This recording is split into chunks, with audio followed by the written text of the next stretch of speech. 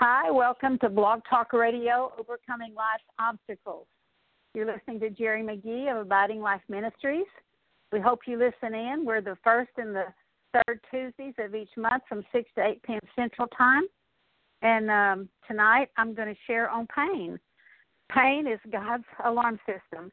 And so I want to begin with a word of prayer. Father, we just come to you in the mighty name of Jesus. And we praise you, Lord, for your goodness. We praise you that you're our King, our God, our Savior, our healer, our deliverer, our restorer, our protector. Lord, you're our all in all.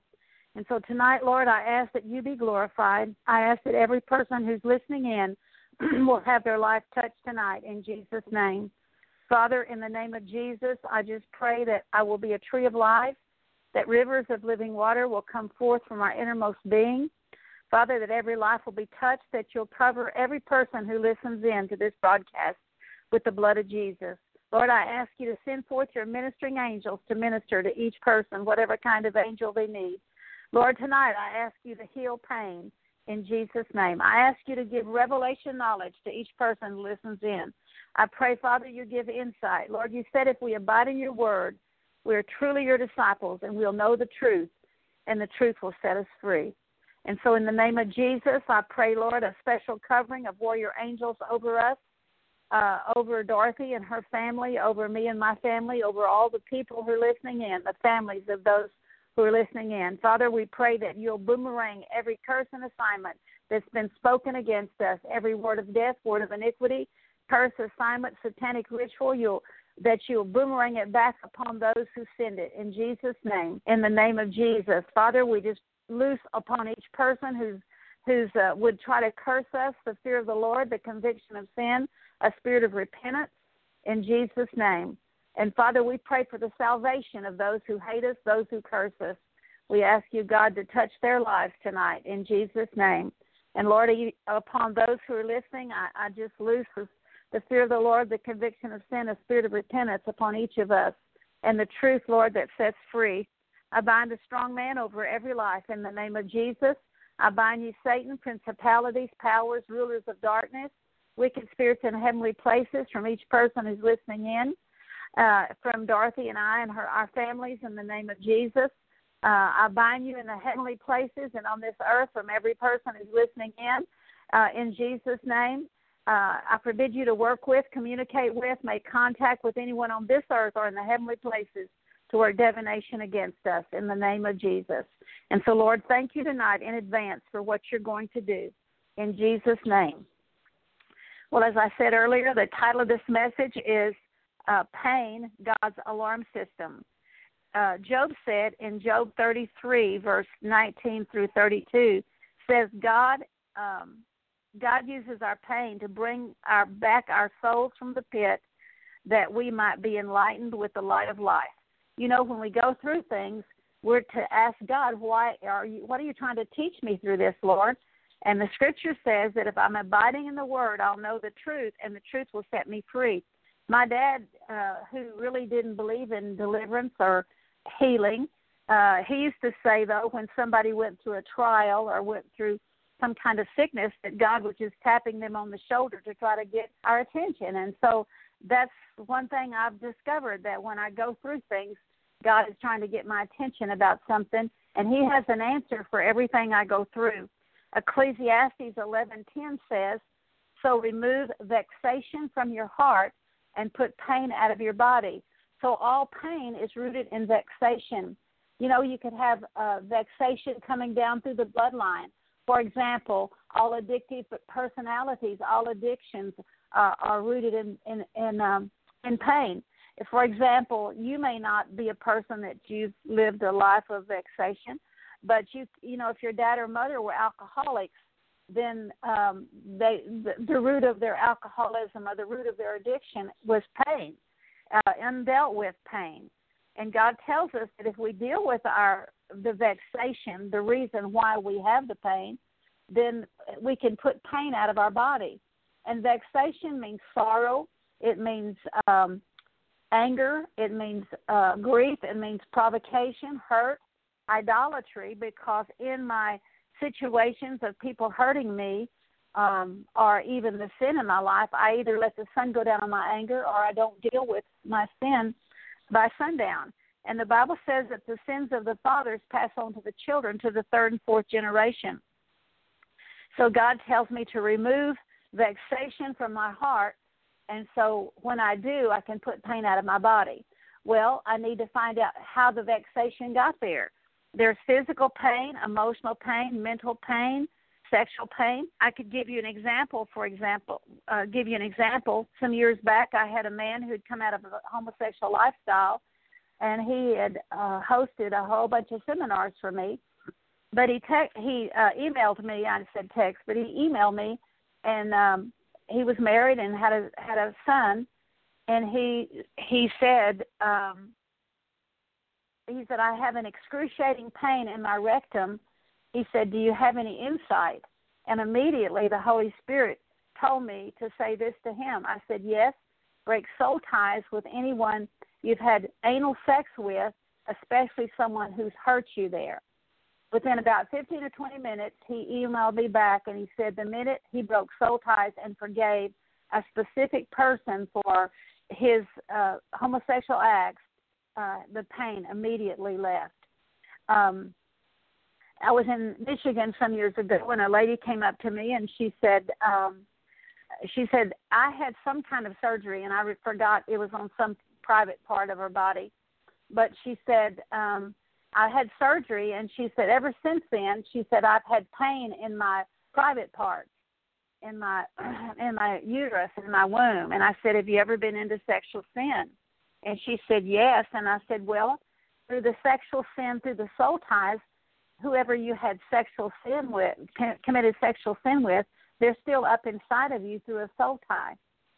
You see, whenever we sin, it opens us up to the vexation.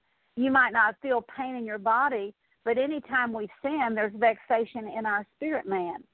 Another lady at one of the prayer groups I went to, she said, Jerry, she said, I fell the other day and I hit my face, and I've had a pain in my face ever since. Do you have any insight? And so I told her what I knew and prayed with her a little bit. She said, I said, have you ever been hit in the face? And she said, no, not that I can remember. And she said, but, you know, my mother and father, I had a sister that was very physically sick, and she was very needy, and they would take her into the bedroom, and they would slam the door in my face. So I led her to forgive her parents for that.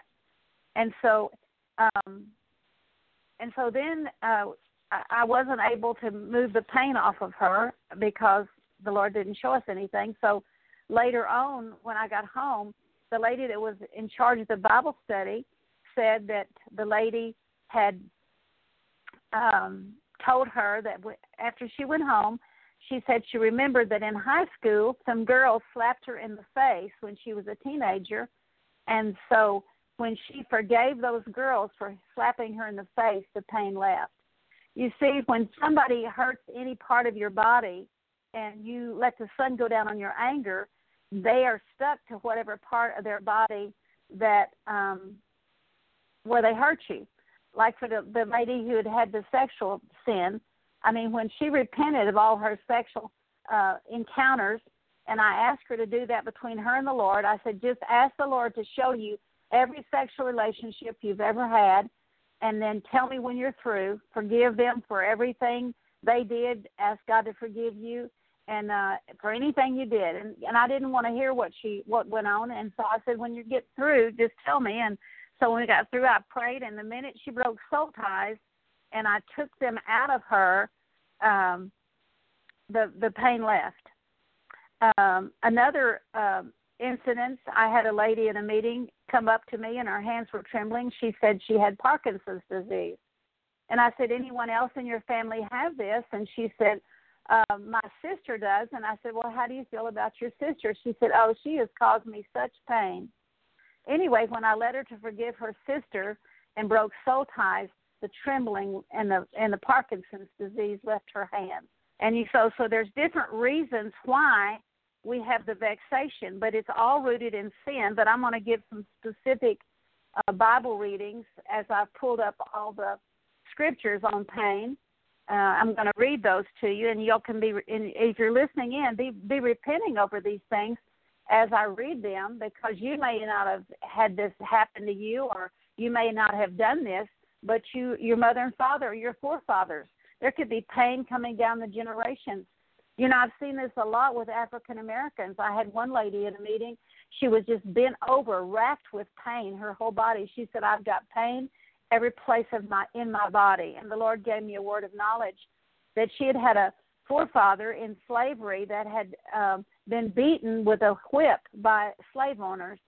And when she forgave the people that had beat her forefather, she was instantly healed. The next day she came, and she was, instead of being bent over, she was just overjoyed. She said, I have not one pain in my whole body.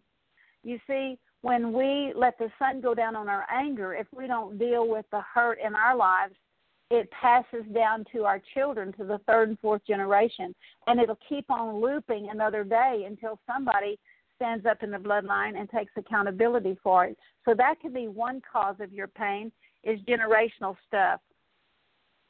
A lot of pain comes down through slavery. I was at one meeting, and a lady said, my legs and my wrist and my legs have pain. And so what the Lord showed me was that her forefathers had been chained up in their legs and wrists had been chained up in slavery. And when we when she forgave, broke the soul ties, cut the chains, all the pain left her body. I saw her a year later at the last spiritual warfare conference, and she still had no more pain. And so we have to get to the reason for it. I can remember another man who said, my arms hurt all the time. And so as we began to ask the Lord to show him the root to why his arms hurt, he said, my brothers used to hold my arms. They would hold my arms and hurt my arms. And he said, and I'm a carpenter, and I have a hard time using a hammer because of the pain in my arms. And of course, I've watched little boys on a playground how they hit other little boys in the private parts, and he was having problems with his stomach in that area too that day. Anyway, when he forgave his brothers, broke soul ties, the pain left. And I've seen this happen over and over and over.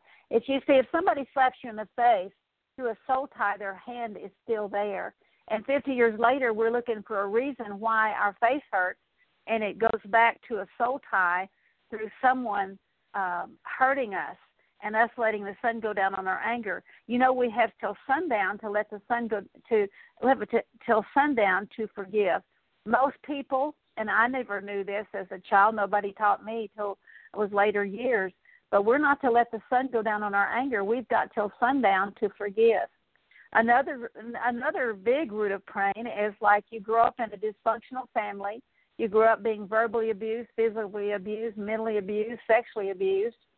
And little children don't know they can go to God. So unconsciously, because parents model for us a picture of what God's like, unconsciously they don't know they can go to God because they've not been taught. So they turn to a promise they made themselves that when they grow up, they'll see to it that life's different. Well, the judgments they make, letting the sun go down on their anger, if we don't turn to God in our pain, we turn to a false God. And wherever there's a false God, if I'm turning to a promise I make myself, when I get out of this house, life's going to be different, I just turn to a false God. Or if I vow that, I'm hurt, nobody loves me, I'm going to find someone that loves me, I'm turning to a false God. And that sets in motion forces for me to keep on reaping the pain. And so when we stuff things, put things under the rug instead of dealing with them at the throne of grace, that's what they do. They become a festering sore, and then they're going to manifest in our physical body as pain. So if you're listening today and you've grown up with this kind of family and you've got pain in your body, I can tell you it's rooted in these childhood issues of your mother and father. And so the best thing to do is to make a list of every way you were hurt by your mother, every way you were hurt by your father, and forgive them one by one. Instead of saying, I forgive my mother and father, to get healed, you have to be specific. You have to specifically name it And 1 John 1:9 says, if you confess your sin, God is faithful and just to forgive you and cleanse you of all unrighteousness. Now, so many times people get this messed up when I say, go back and forgive your mother and father. It's like people think I'm telling them to blame their mother and father. No, I'm not. That's psychology.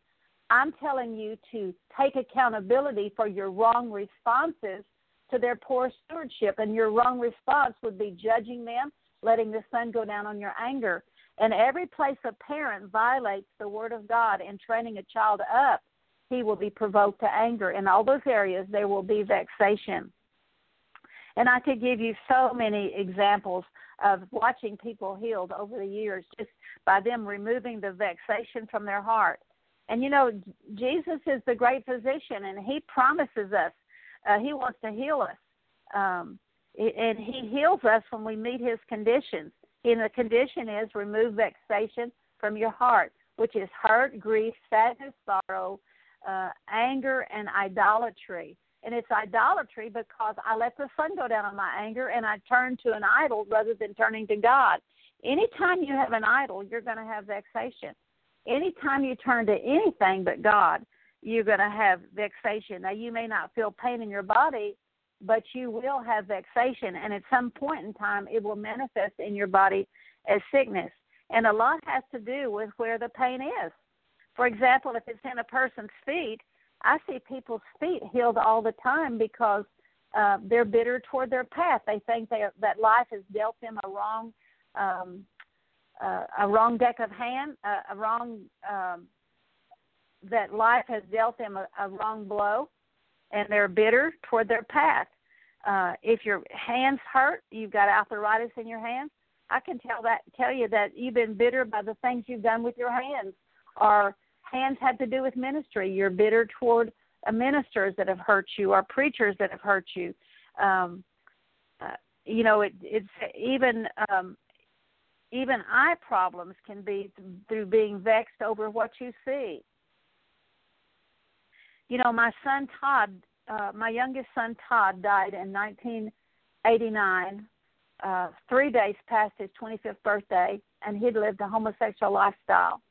And his body was literally rotting. He went from 200 pounds down to about 70 pounds. His feet went from size 11 to size 13. His testicles were the size of a grapefruit.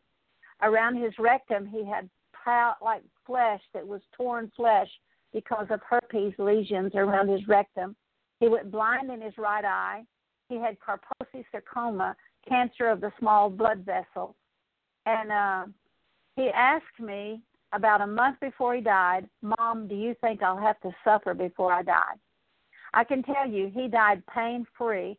The lady from hospice came out about a week before he died, and he got to where we couldn't lift him, and he had to have a hospital bed, so they were nice enough to bring a hospital bed out.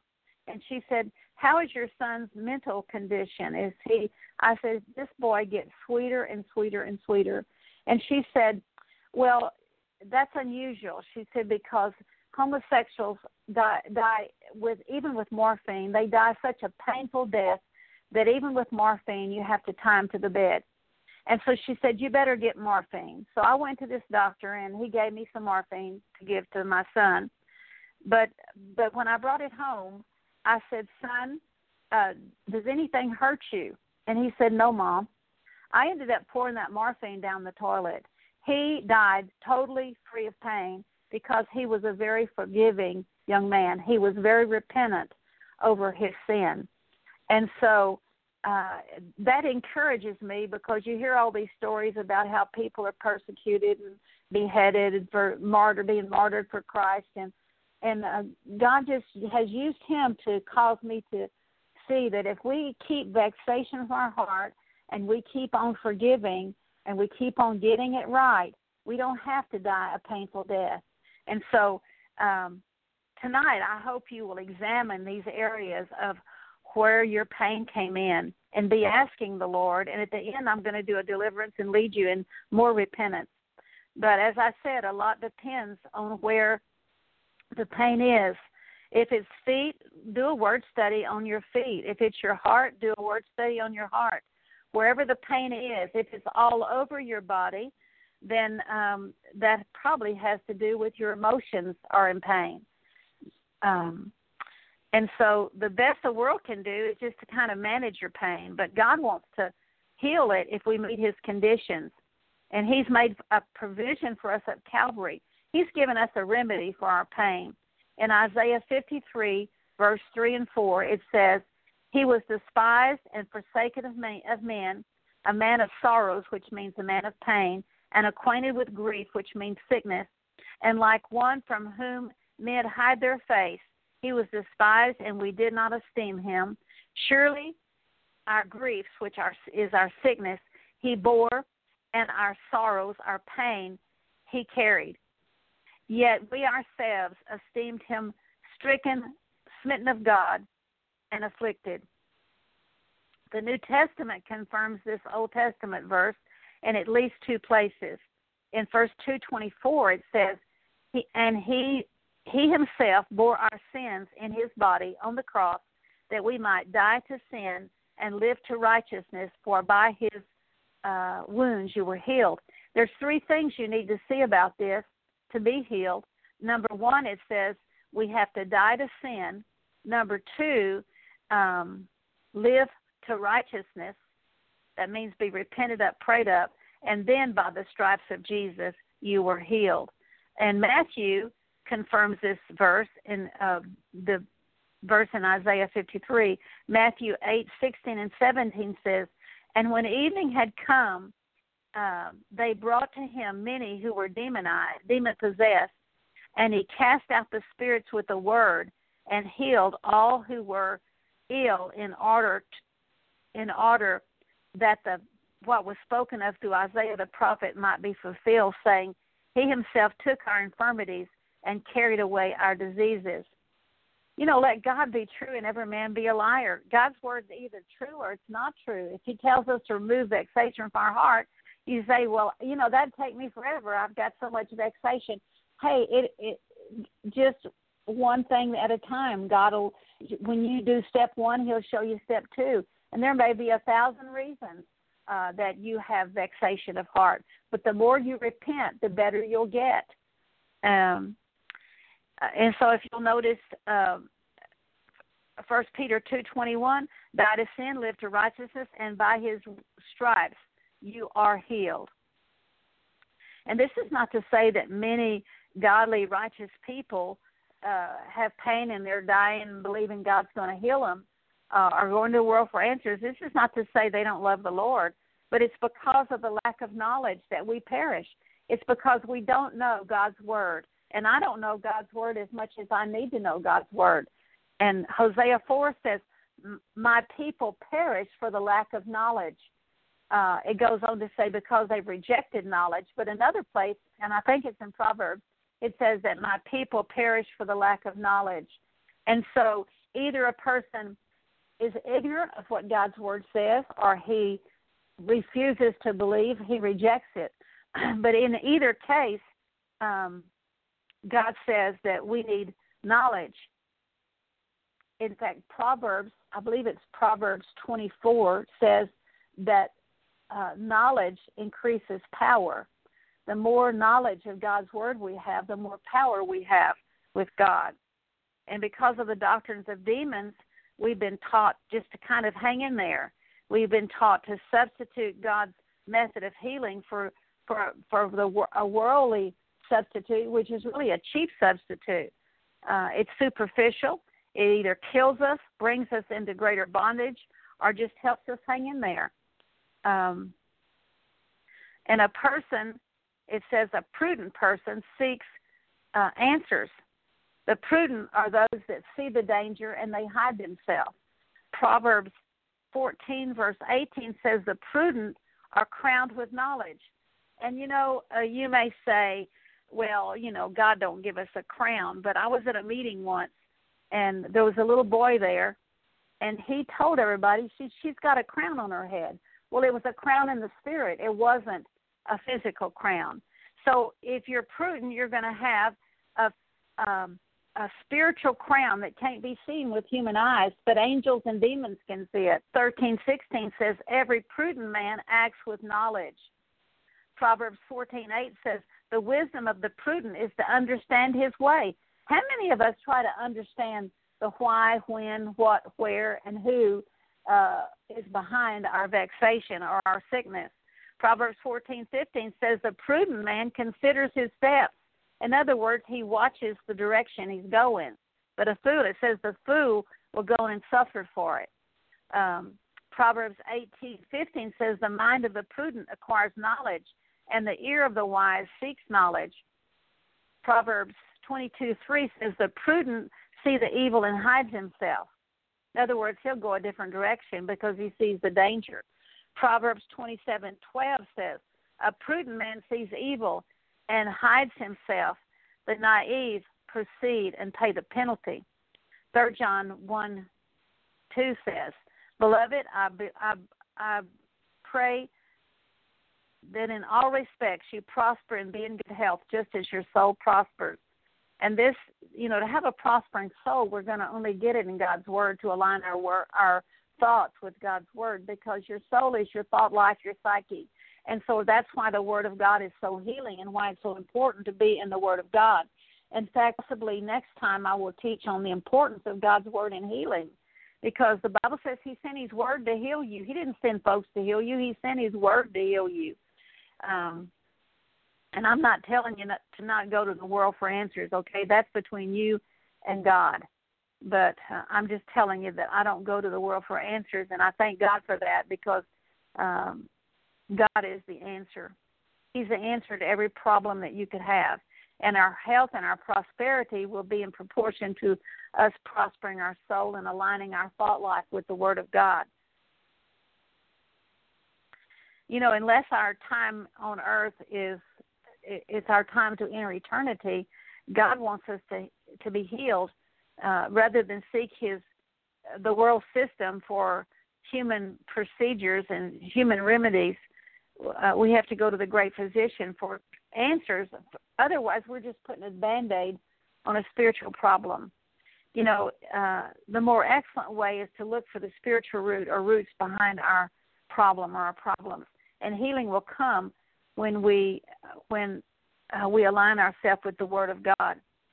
And I've shared this before, but that's how I've experienced healing over the years, in 26 years. And again, I'm telling you this not to boast in my flesh, because the minute you boast, you're in trouble.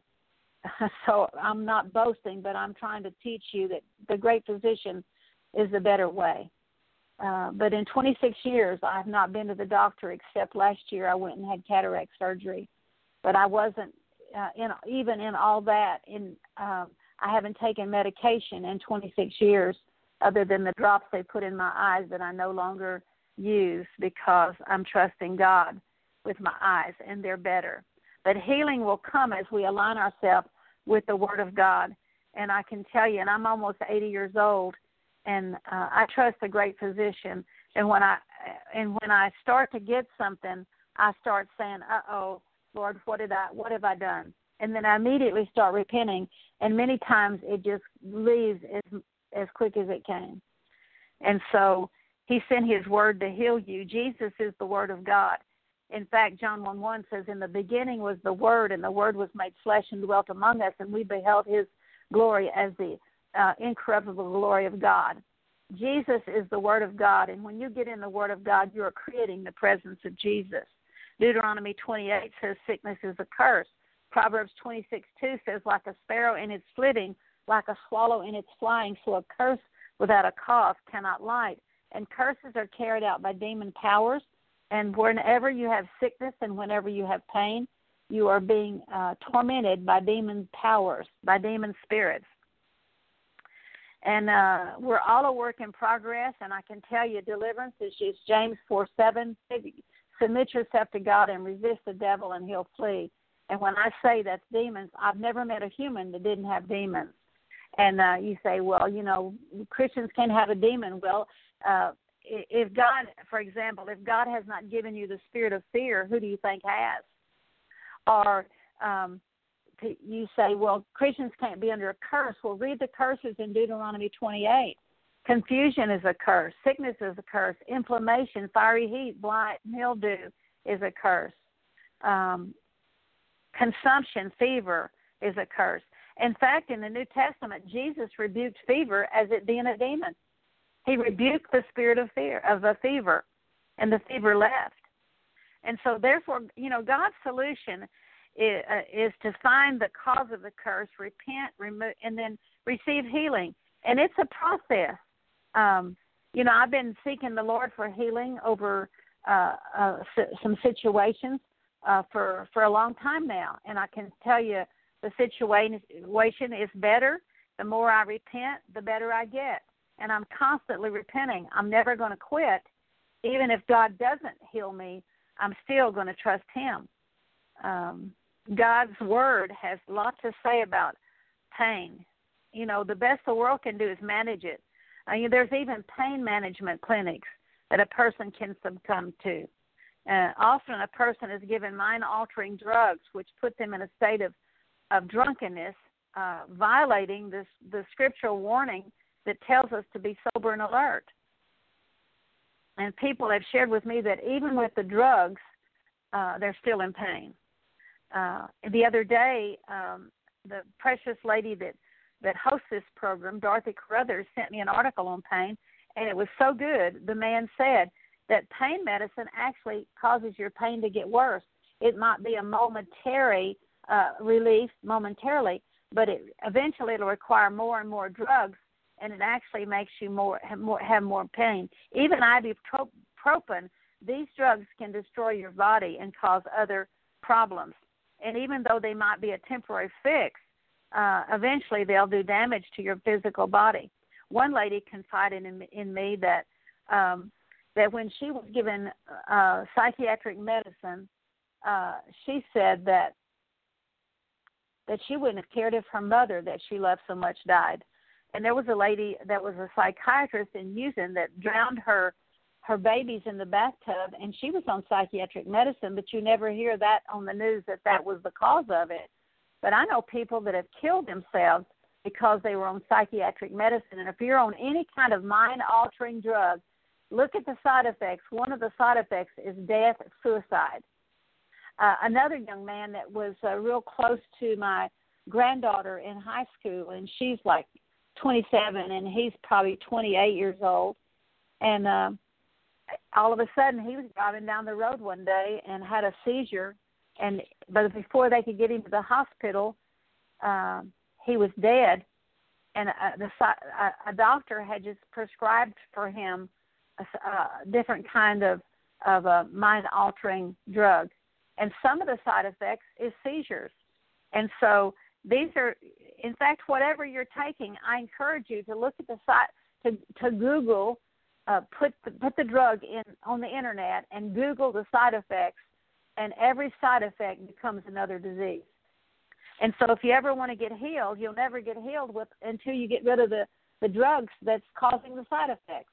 And, you might take, for example, if you're taking pain medicine, probably one of the problems is constipation. So you go to the doctor and say, "Doctor, I'm constipated," so he gives you something for that, and then that makes you tired. And you go and say, "Doctor, I'm sure I'm tired," so he gives you for that. And then I know there's situations. I had a lady email me one day, and if she's listening, I'm not condemning you, I'm just teaching. But she was on 800 pills a month and wanted to get off.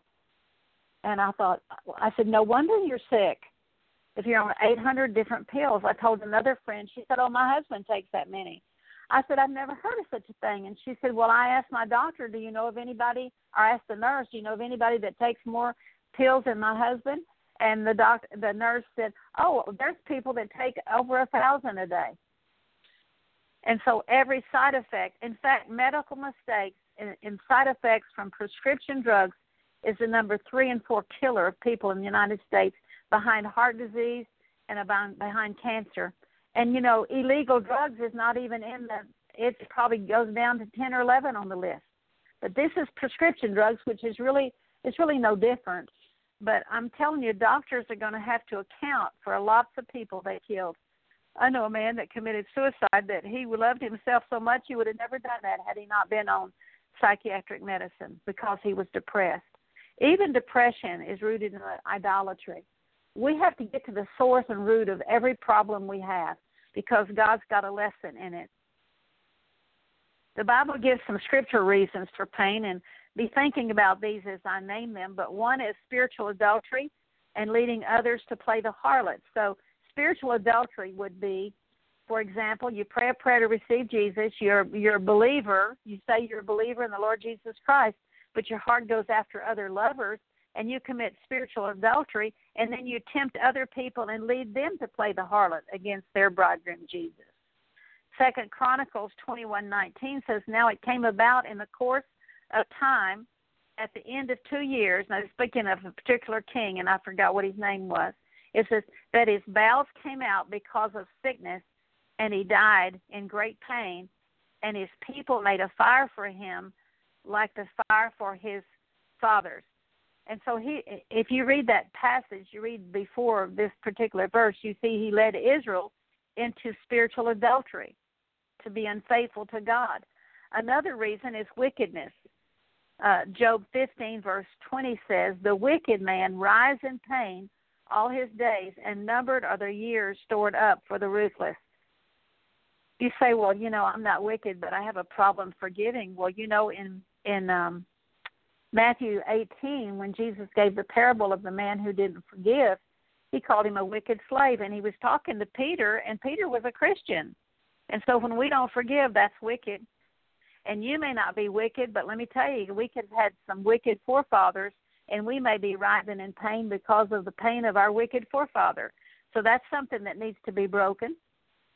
And we don't know what's back there. Number 3, forgetting the God of your salvation. Isaiah 17:10 and 11 says, for you have forgotten the God of your salvation and have not remembered the rock of your refuge. Therefore you plant delightful plants and set them with vine slips with strange gods. In that day that you plant it, you plant it carefully, you fence it in, and in the morning you bring your seed to blossom, but the harvest will be a heap in that day of sickliness and incurable pain.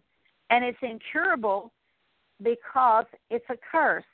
If the Word of God says that sickness is a curse, and it says that you can't be healed from something, it doesn't matter if you go to the world. The world cannot heal you if you're under a curse. The thing to do is find the cause of the curse. The fourth thing is not obeying or listening to God's voice. Jeremiah 6:19-24 says, hear, O earth, behold, I am bringing disaster on this people, the fruit of their plans, because they have not listened to my voice. And as for my law, they have rejected it. We have heard the report of it. Our hands are limp. Anguish has seized us, pain as if a woman in childbirth. So as I do these things, have you done these things? Have you asked the Lord, or have your forefathers done these things? Because it's very important in healing to deal with generational issues. It's very important in healing to deal with your childhood traumas, because these things get stored down in your spiritual garden, and if pain's being produced, there means that, let me explain it this way. If you plant corn in your garden, plant a corn seed, you're going to get a stalk of corn with bunches of ears of corn, with hundreds of kernels of corn. You're going to get the same thing you plant, more than you plant, later than you plant, and it's the same with a sin. If I plant a seed in my spiritual garden, which is my heart, and there's lots of unresolved issues in the heart, you can be as repentant as you know how to be on the surface, but our hearts are so full. Jeremiah says our hearts are desperately wicked. Who can know them? And so you can be on the surface repentant as you know how to be, but a problem comes up, and God's just letting that be his alarm system to show you've got a system problem. My daddy gave me of course now it wouldn't be pretty, but in 1978 he gave me a brand new Cadillac Eldorado, and he paid for it.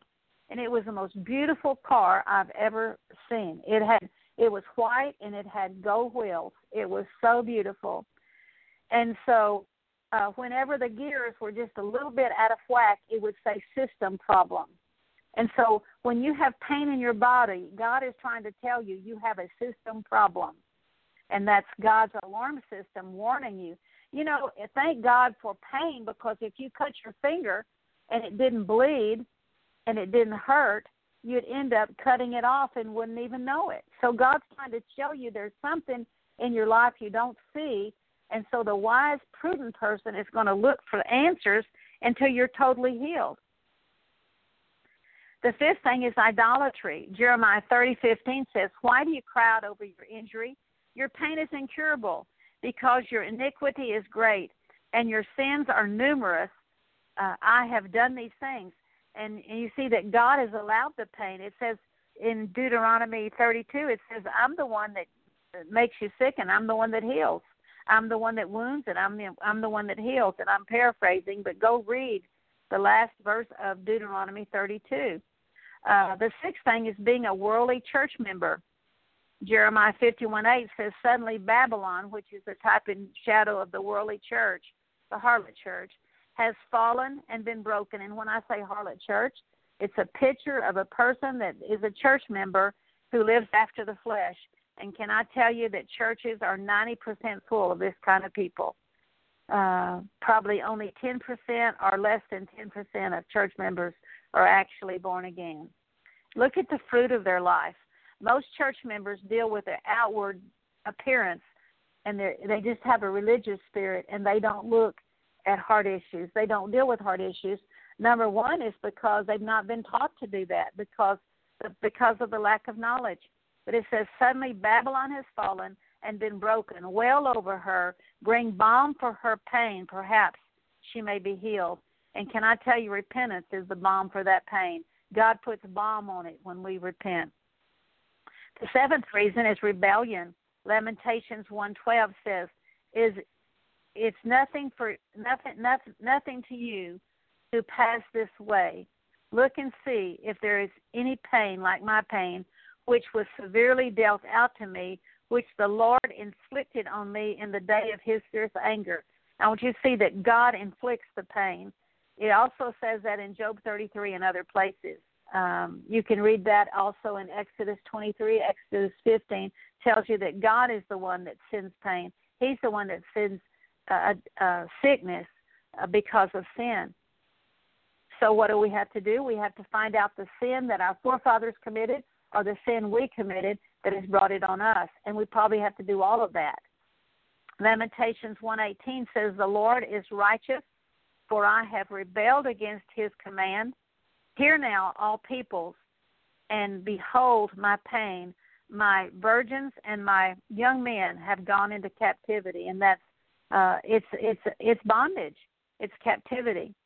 Number 8, being a Philistine. You say, "Well, I'm not a Philistine." Well, let me just give you the characteristics of a Philistine. You know, they worship false gods, but they were wallowers. And a wallower is a person, and you maybe you're this kind of person, or you've known somebody that are always wallowing in their mess. It's like they're never happy. They're always never happy campers. They walk around looking like they've swallowed a curtain rod instead of having the joy of the Lord. They love self-pity. They love to be a martyr, and they love to wallow in it. Another thing, the Philistines were warlike, always wanting to fight. You know, being hot-tempered, the least little thing can cause them to just go into orbit and want to fight and to be into contention and strife. They were uncircumcised, and of course, God tells us that He wants to circumcise our heart.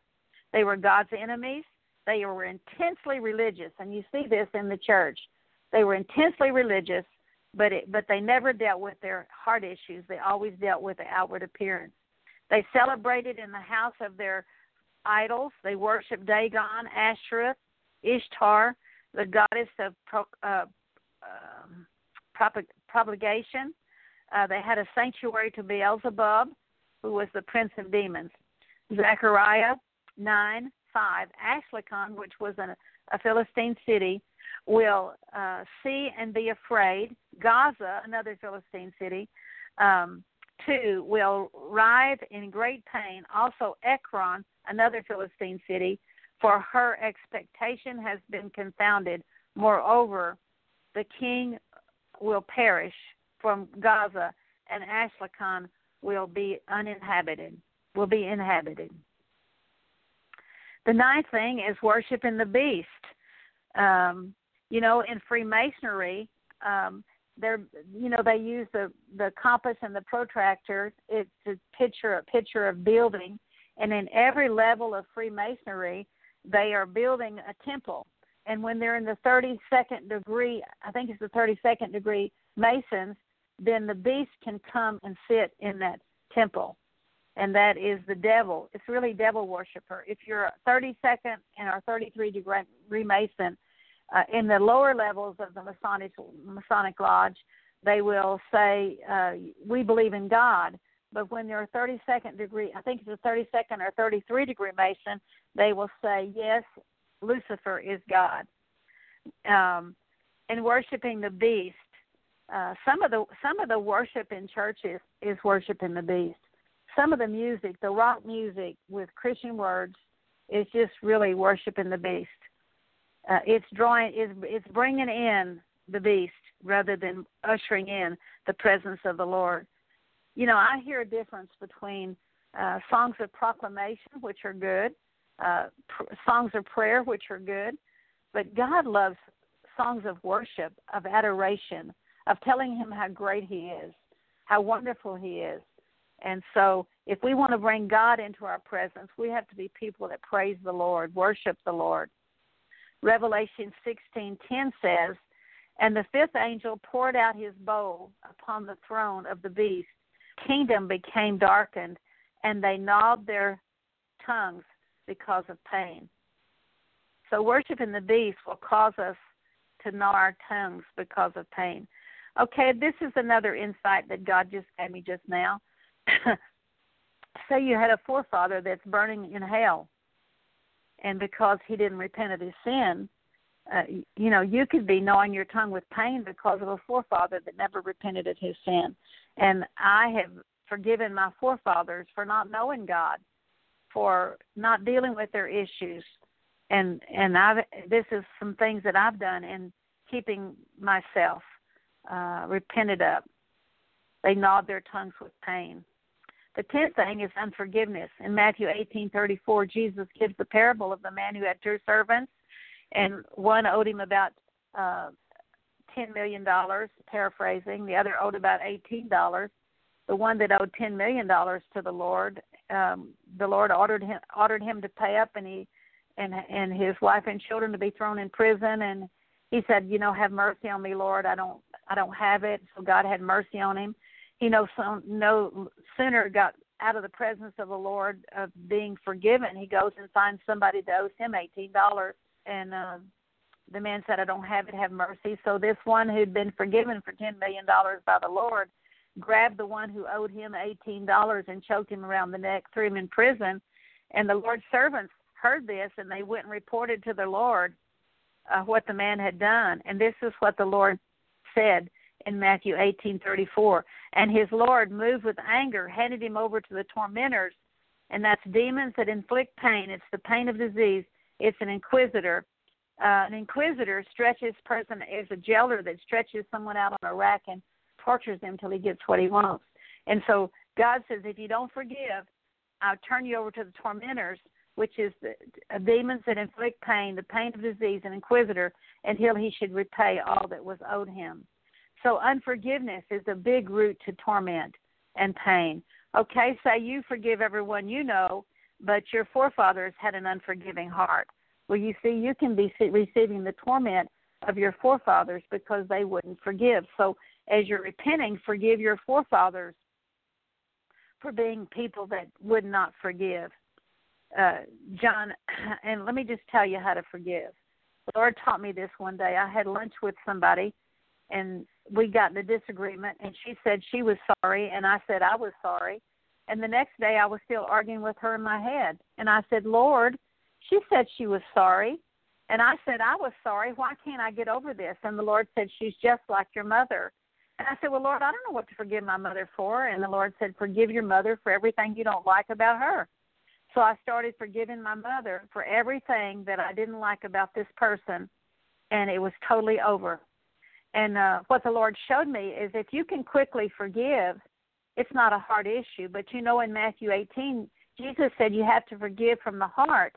And the heart is that foundation of how you grew up, your mother, your father. And so if you can quickly forgive someone, if somebody says, well, you know, Jerry, forgive me for what I said 2 days ago. And I say, well, what did you say? And you say, well, I did this or I did that. And I say, well, I didn't think any of it. Well, that wasn't a hard issue. But if you say the words, which forgiveness is not a motion, but it's a choice. If you say the words, I forgive, you don't have to feel like it. You don't have to want to, but you have to say those words, I forgive. And when you do that, it's like you're releasing your judgment from your courtroom where you've been the judge. It's like you're walking over to another courtroom where God's the judge, and you're putting the people that have hurt you, plus your mother and father and your forefathers in there, and you're releasing it to God because He says, "Vengeance is mine; I'll repay." And how He repays is through the law of sowing and reaping. By your standard of measure, it's going to be measured back to you. Now, you don't put them in God's courtroom or transfer the case from your courtroom to God's courtroom because you're wanting them to be punished. But when you leave them in God's courtroom, you put them before God, you shut the door, and you rest your case. That's what it means to forgive. And some of you have said the words, I forgive, and then maybe a week later, you're still arguing with these people in your head, or a month later, or 2 months later. It keeps coming back. It don't go away. And the reason it doesn't go away, it's a mother or daddy issue or a generational issue. So if you want to forgive, you've got to go back and whoever is hurting you in the present, you need to forgive ask the Lord, did my mother and father do this to me? Did my forefathers do this? And then forgive them, and then the issue will be over. John 8:32 says, if we abide in His word, we're truly His disciples, and we'll know the truth, and the truth will set us free. Job 5:18 says, for He inflicts pain, now God does it, and He gives relief. He wounds, and His hands also heal. Proverbs 16:25 says, there's a way that seems right unto man, but the end thereof is the way of death. And the right way is found in God's word. The right way leads us to the place of His presence. His dwelling place. Psalms 107:7 says this. After it says there were those who dwelt in prisoners, and there were those who dwelt in darkness, prisoners in misery and chains, because they had rebelled against the words of the Lord. And then they cried out to the Lord, and He delivered them from their distresses, and He sent His word to heal them. And then He said in Psalms 107:7, and He led them by the right way, that they might go to the place of city of habitation, and that's where God is. Ecclesiastes again says, so remove vexation from your heart and put pain out of your body. Vexation is anger and grief, sorrow, hurt, provocation, and idolatry from your heart, and put pain away from your body, because childhood and the prime of life is fleeting. You know, we might not bow down to a Buddha or a false god named Kali or Dagon or Beelzebub, but our idols today is the things that make us angry. Wherever you have anger, you have vexation. Whatever pushes your button, you have vexation. Whatever makes you fearful, you have vexation. So you have to deal with all those things at the throne of grace. And the way I deal with things that bother me about, you know, we all have family members that shut us out, and I have a few that do me that way. And I can say, well, for years I've grieved over that. But what I do is, Lord, you see how I'm being treated? If this will glorify you the most for this to continue, so be it. The devil, you can't make it. You can't make it continue. The other day I said, Lord, if it glorify you the most for so-and-so to never have a relationship with me, long as she has one with you, Lord, if I have to choose, I prefer them to have a relationship with you. And, Lord, I let it go. And this has been a revelation to me where it says wait on the Lord. The word wait means let it go. Let all of these things that trouble you, let it go, because hanging on to these things cause vexation in your heart, and that would be vexation in your emotions and cause pain in your body. We can have grief in our hearts for many, many reasons.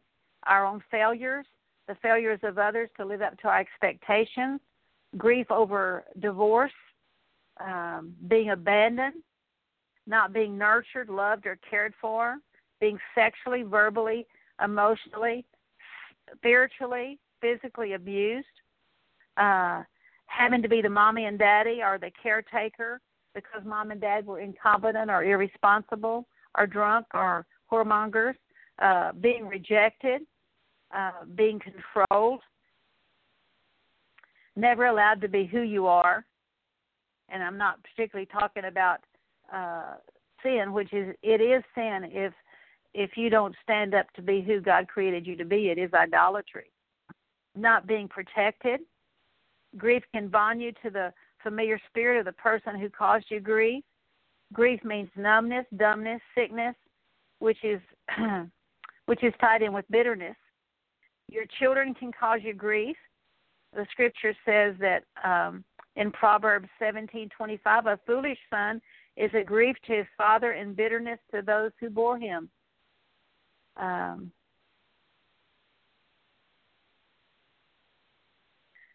Proverbs 10:1 says, a wise son makes a father glad, but foolish son is a grief to his mother.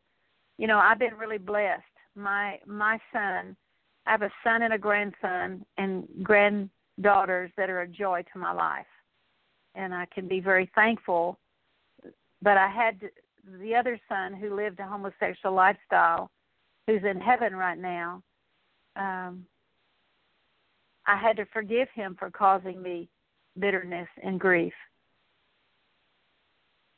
Grief can be the root of eye problems.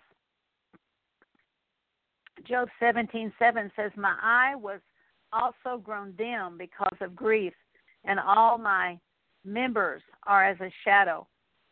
My eye, in Proverbs 6:7 says,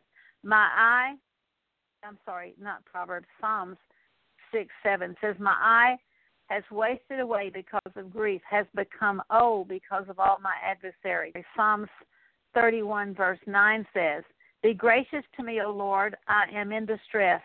My eye is wasted away from grief, my soul and my body also.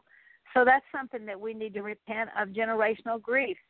I had a great grandmother that was blind. And so I've had to deal with, take accountability for any unresolved grief in my bloodline that would open me up to eye problems. Our soul can be weeping because of grief. Psalms 119 verse 8 says, my soul weeps because of grief. Strengthen me according to thy word. You know, we can laugh on the outside but be crying on the inside because of pain in our heart. Proverbs 14:13 says, even in the laughter the heart may be in pain, and the end of joy may be grief. God causes us grief when we live after the flesh. Lamentations 1:5 says, her adversaries have become her masters. Her enemies prosper, for the Lord has caused her grief. Because of the multitude of her transgressions, her little ones have gone away as captives before the enemy. And God tells us to remove grief and anger and provocation and sorrow and hurt and idolatry from our heart. And pain's at the root of all compulsive behavior and addictions. If you're addicted to anything, it's rooted in pain. So we have a choice to deal with our pain God's way for a lasting healing, or to just let it be superficial, put a Band-Aid on it, and just try to mask it over with drugs. The way of a fool is right in his own eyes, but he that hearkeneth unto counsel is wise.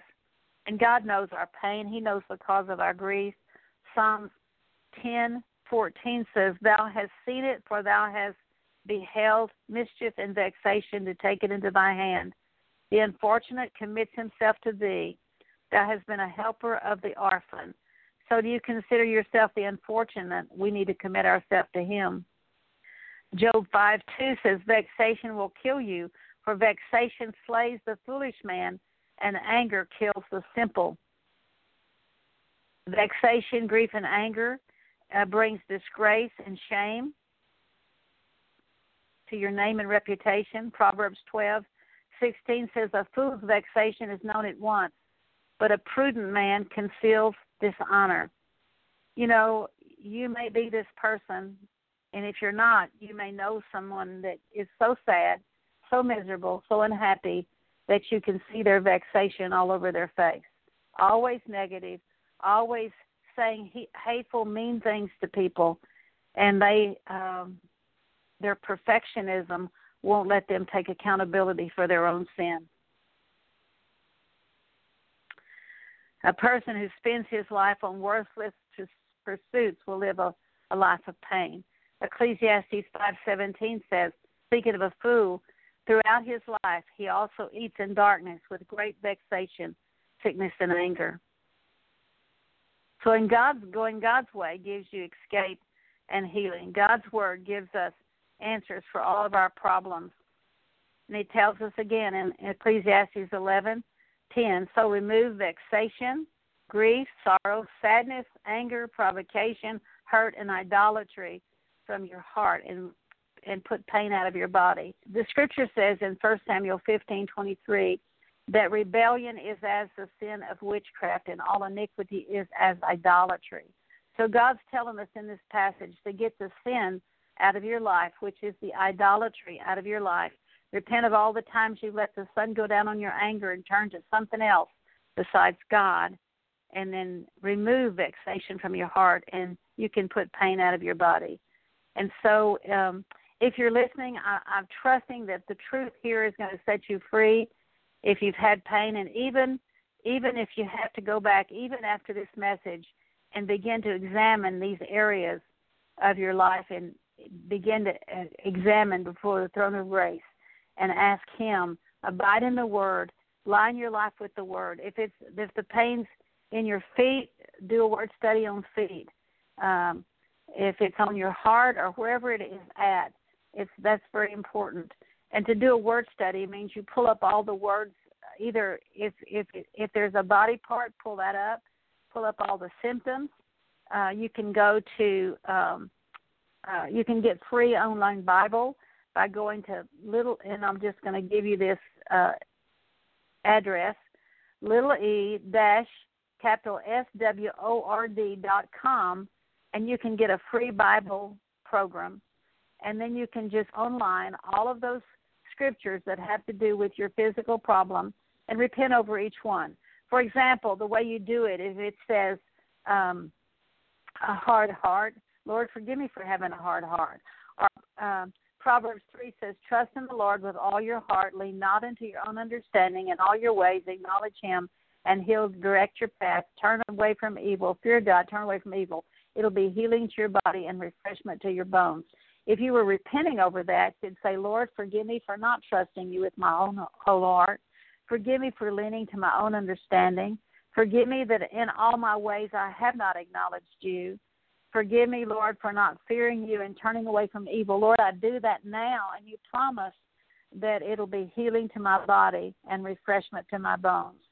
So that's how you would repent over the word. Make it a prayer. If it says because you haven't done this, pray that you haven't done it. If it says do this and you haven't done it, ask God to forgive you for that. Whether you think you're guilty or not, I can do this, and within 10 minutes, tears are running down my cheeks. That's what it means to be washed with water in the Word. That's all deliverance is. It's just to align your life with the Word of God. You don't need a deliverance minister to do that, because 99 9/10% of the deliverance that I've gotten this past 50 years I've walked with God, 99 9% of the deliverance I've received has been through just repenting over God's word. And I really attribute to what God's taught me. I really attribute the fact that I haven't been to the doctor in 26 years and I'm on no medication. I just attribute that to God teaching me to repent over the Word and to live a lifestyle of repentance. Now, I'm going to tell you, I'm not perfect. I have got so many issues that I'm working on in my own life. I'm a work in progress just like you are.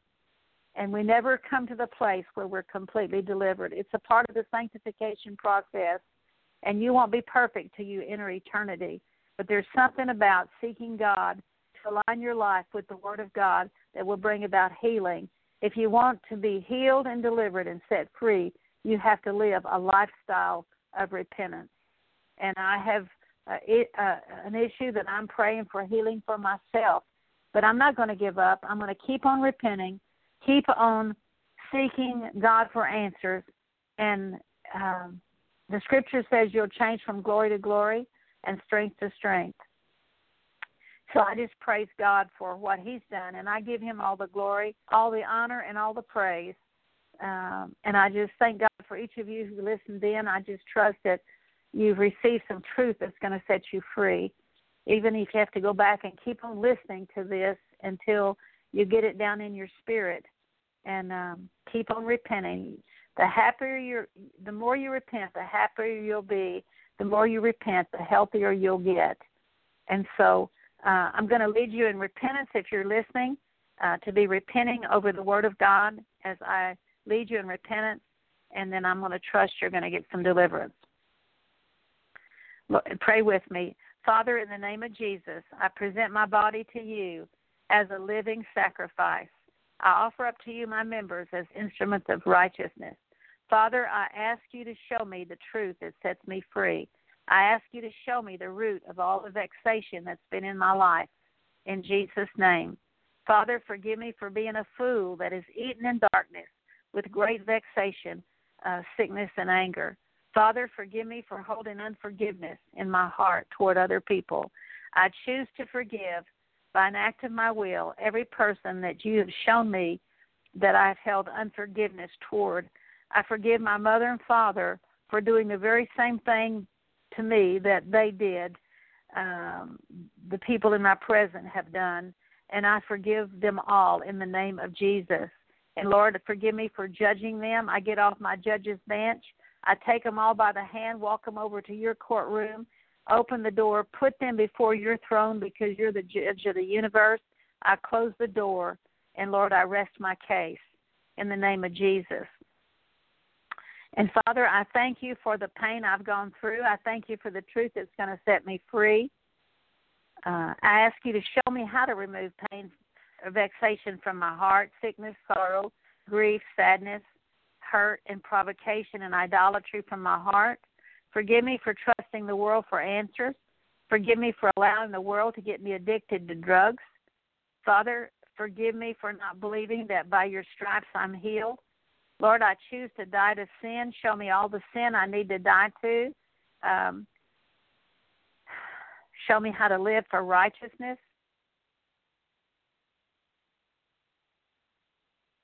Thank you that your word is truth.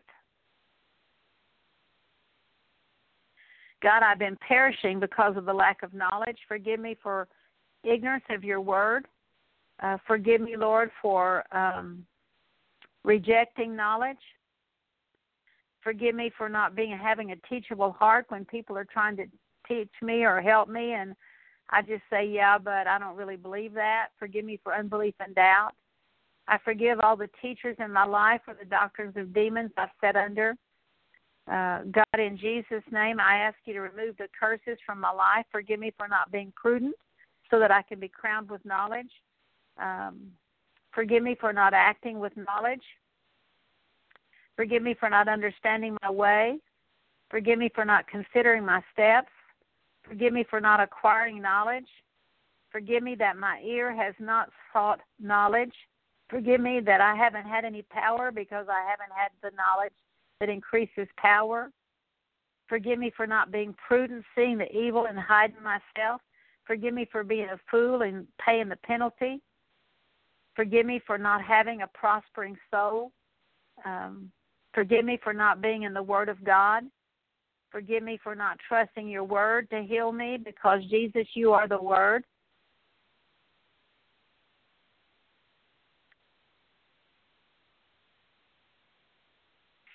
God, I ask you to forgive me for disobedience to your voice and your commandments, which would put me under curses. Forgive me for not realizing that a curse can't be there unless there's a cause.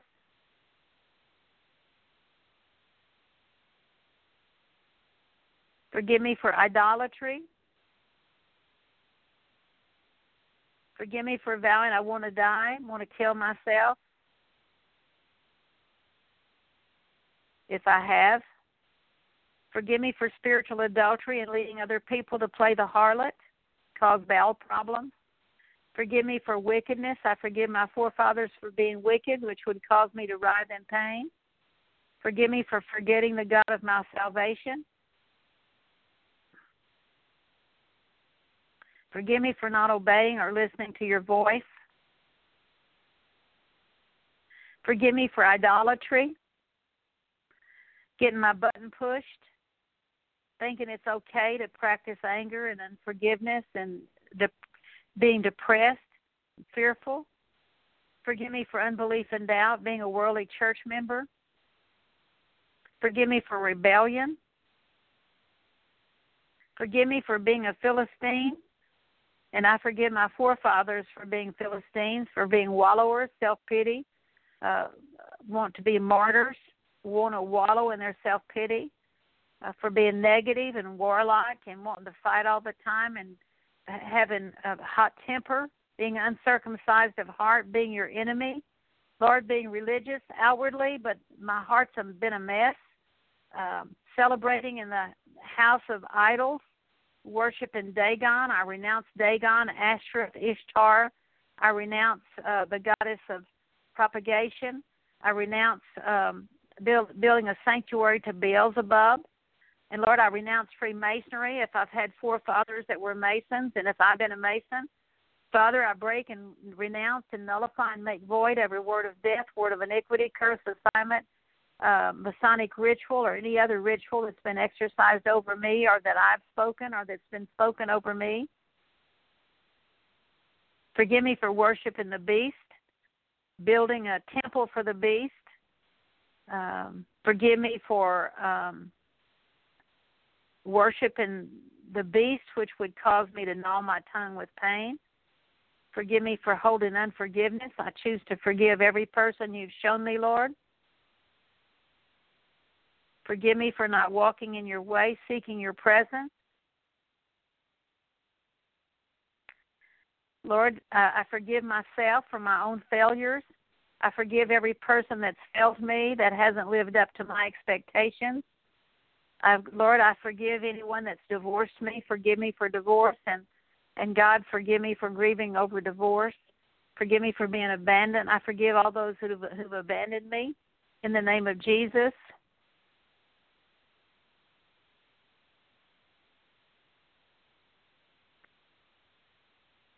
Forgive me for being an unforgiving person, vowing I'd never forgive.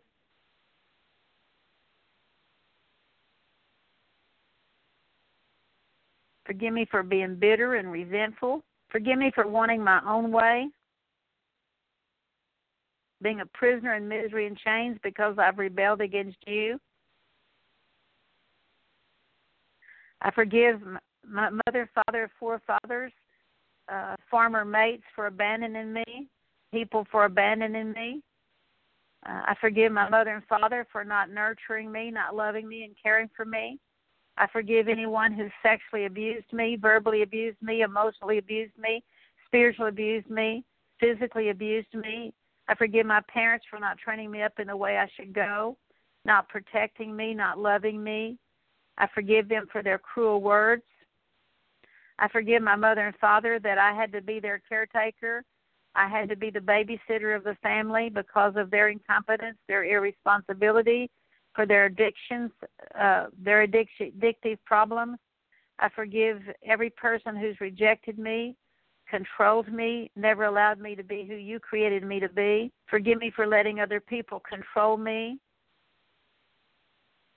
I forgive my mother and father for not protecting me. I break soul ties with every person who's hurt me. In the name of Jesus, I call back my soul and spirit, my soul and my human spirit from them. I send back their soul spirits and their human spirits back to them. I exchange their image for the image of Christ. I forgive my children for being a grief to me and a sorrow and bitterness to me. Forgive me for being a foolish child that's brought grief to my parents. And Lord, I forgive every person that's caused me grief. I forgive anyone that's caused my forefathers grief that would cause my eye to be dim, and because of grief, to my eyes to waste away and become old because of all my adversaries. Be gracious to me, O Lord, for I'm in distress, and my soul and my body also has wasted away because of grief. Lord, my soul has wept because of grief. I've been smiling on the outside but haven't dealt with the pain in my heart. Forgive me for living after the flesh. Forgive me for thinking it's the devil causing my pain when God's the one that has allowed it.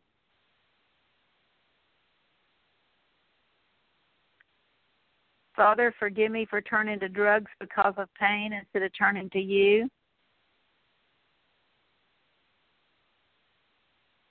Thank you that you know the cause. You know the exact problem. Would you please show it to me, Lord? Forgive me for vexation that has slain me because I've been foolish.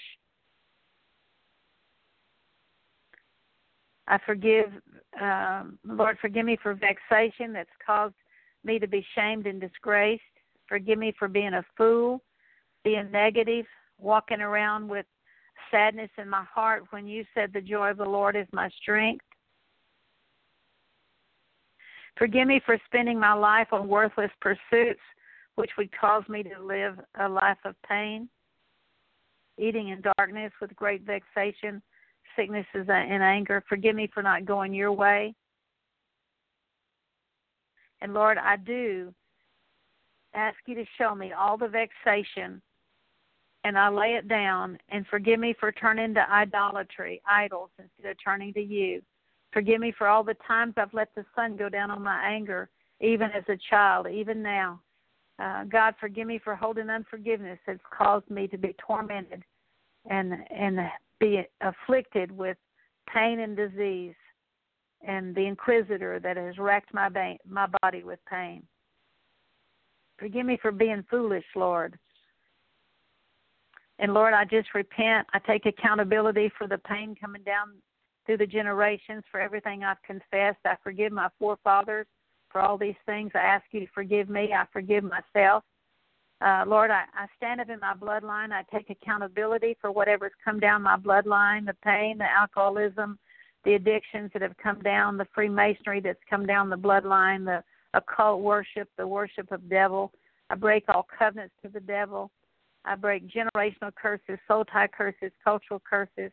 I break soul ties with every person that has done me harm or anyone that I have harmed. I break soul ties with all my forefathers. I break soul ties with every person I've sinned with. I forgive every person for hurting me. I call back my soul and my human spirit from them. I send back their souls and their human spirits to them. I exchange their image for the image of Christ. Now I command every demonic spirit to leave every person that I've named in the name of Jesus. I command pain that has racked their body, leave now in Jesus' name. I cut the hands and the body parts of every person that has hurt anyone that has prayed these prayers in Jesus' name. In the name of Jesus, I break soul ties with every person that they've had sex with in the name of Jesus. Call back their soul and their human spirit from them. Send back their souls and their human spirits back to them. Exchange their image for the image of Christ in Jesus' name. I command all sickness, death, disease, sorrow. I break every yoke of bondage off of each person's neck. I command lies and lying to go in the name of Jesus. I command bitterness, resentment, anger, vexation, hurt, sadness, sorrow, leave now. All provocation has to go. All vexation has to leave now in the name of Jesus. All idolatry, all the demons that came in through idolatry, go now in Jesus' name. I command all bitterness, resentment, anger, hostility, depression, sadness, despair, hopelessness, go now. Addictions to pain medication, go now in Jesus' name. All the effects of drugs on their body, I command you to go now in Jesus' name. I break your power in the mighty name of Jesus. I command all spirits of adultery and fornication and pornography, go in the name of Jesus. I break the power of anger. I command you to go now in Jesus' name. In Jesus' name, I break your power in the name of Jesus. Praise you, Lord. We bless you, Lord. We bless you, Lord. I ask you to fill each person that prayed that prayer with your Holy Spirit. I call back, Lord, in Jesus' name, I ask you to fill them with love, joy, peace, long-suffering, gentleness, goodness, faith, meekness, and self-control in the name of Jesus. Now, if anyone wants personal prayer, if you'll call in to 646-595-4784, and don't forget to press 1, and I'll be happy to pray for you. Abiding Life was founded in 1978. We're located in Lindale, Texas. Our address is Post Office Box 1141, Lindale, Texas. You can go onto my website, jerrymcgee.com. That's it's G-E-R-I, G like George, ERIMCGHEE.com. And there's lots of free articles you can print out. There's lots of CDs you can listen to with deliverance prayers. There's books you can order, and I want to recognize and acknowledge one book in particular called Clearing the Land. In that little booklet, you can order it online. In that little booklet, it lists the Bible curses. It lists sins to confess. It shows you how to break soul ties. There's prayers to pray. And you can actually get deliverance just repenting over that little book. I've had people tell me that they actually got delivered when they went through that little Clearing the Land. It's called Preparing for Deliverance. You can order it online. I think it's $5 or $6, and that includes postage within the USA. And of course, if you order one internationally, there's a greater amount of postage, and I don't know how much that is. You just have to take it to the post office and find out. But you can order that book online. There's also one called Resetting Life's Negative Reaping Patterns, and in that book it shows you how to break negative reaping patterns. You know, the Bible says, train up a child in the way he should go, and when he's old he won't depart from it. But the opposite is true. Train up a child in the way he should not go, and when he's old he won't depart from it. The way you're trained up sets a default, like the default on a computer, where, for example, you can type a letter with using any font, but then when you go to a different letter, it'll go back to the way the factory set it. And so we're trying to break these negative reaping patterns of how we grew up, and we keep getting kicked back into the default. But that'll happen until you go back and forgive your parents and ask God to forgive you for your wrong responses to their poor stewardship. And so there's also a book on grief, exchanging sorrow to joy. There's a little booklet on rejection. But there's a lot of free articles and a lot of free CDs you can listen to, and there's hundreds of other CDs that you can purchase if you want. There's a place that you can send a gift through PayPal. We don't take a salary, but we do need money to have the ministry continue, to pay a secretary, to pay rent and our light bills, and we don't do it for money. We do it because we love Jesus. But if you can help us, we'd appreciate it. Also, the lady that sponsors this program, if you want to give a gift to her ministry through PayPal, you can go to D for Dorothy, Churchy, 1 at hotmail.com.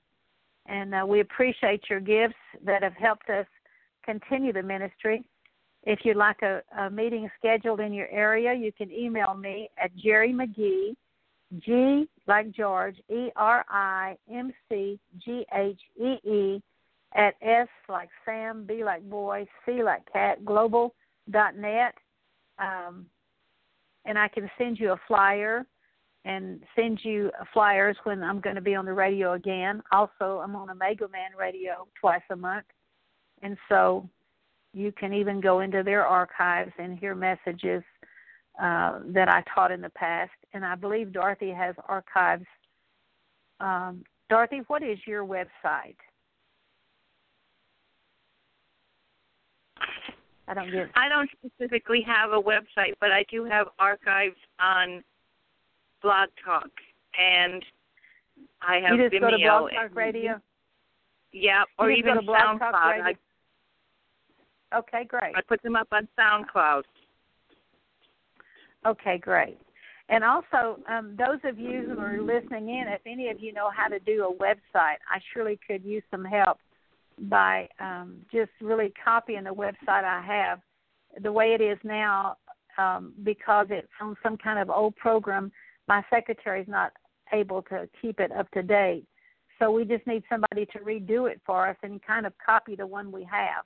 So if anybody's listening in that knows how to do that, we'd appreciate it. And I hope you'll listen in again until the first and third Tuesdays of each month from 6 to 8 p.m. Central Time.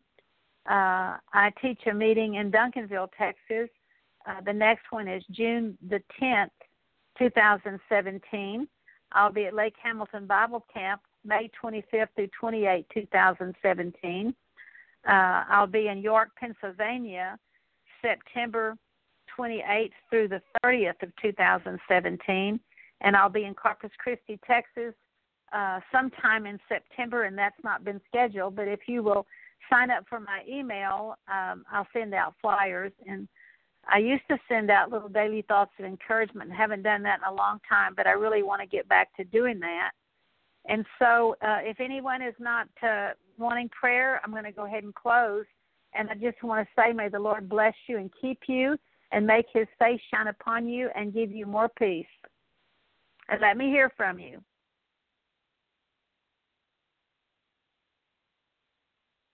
Thank you for listening in.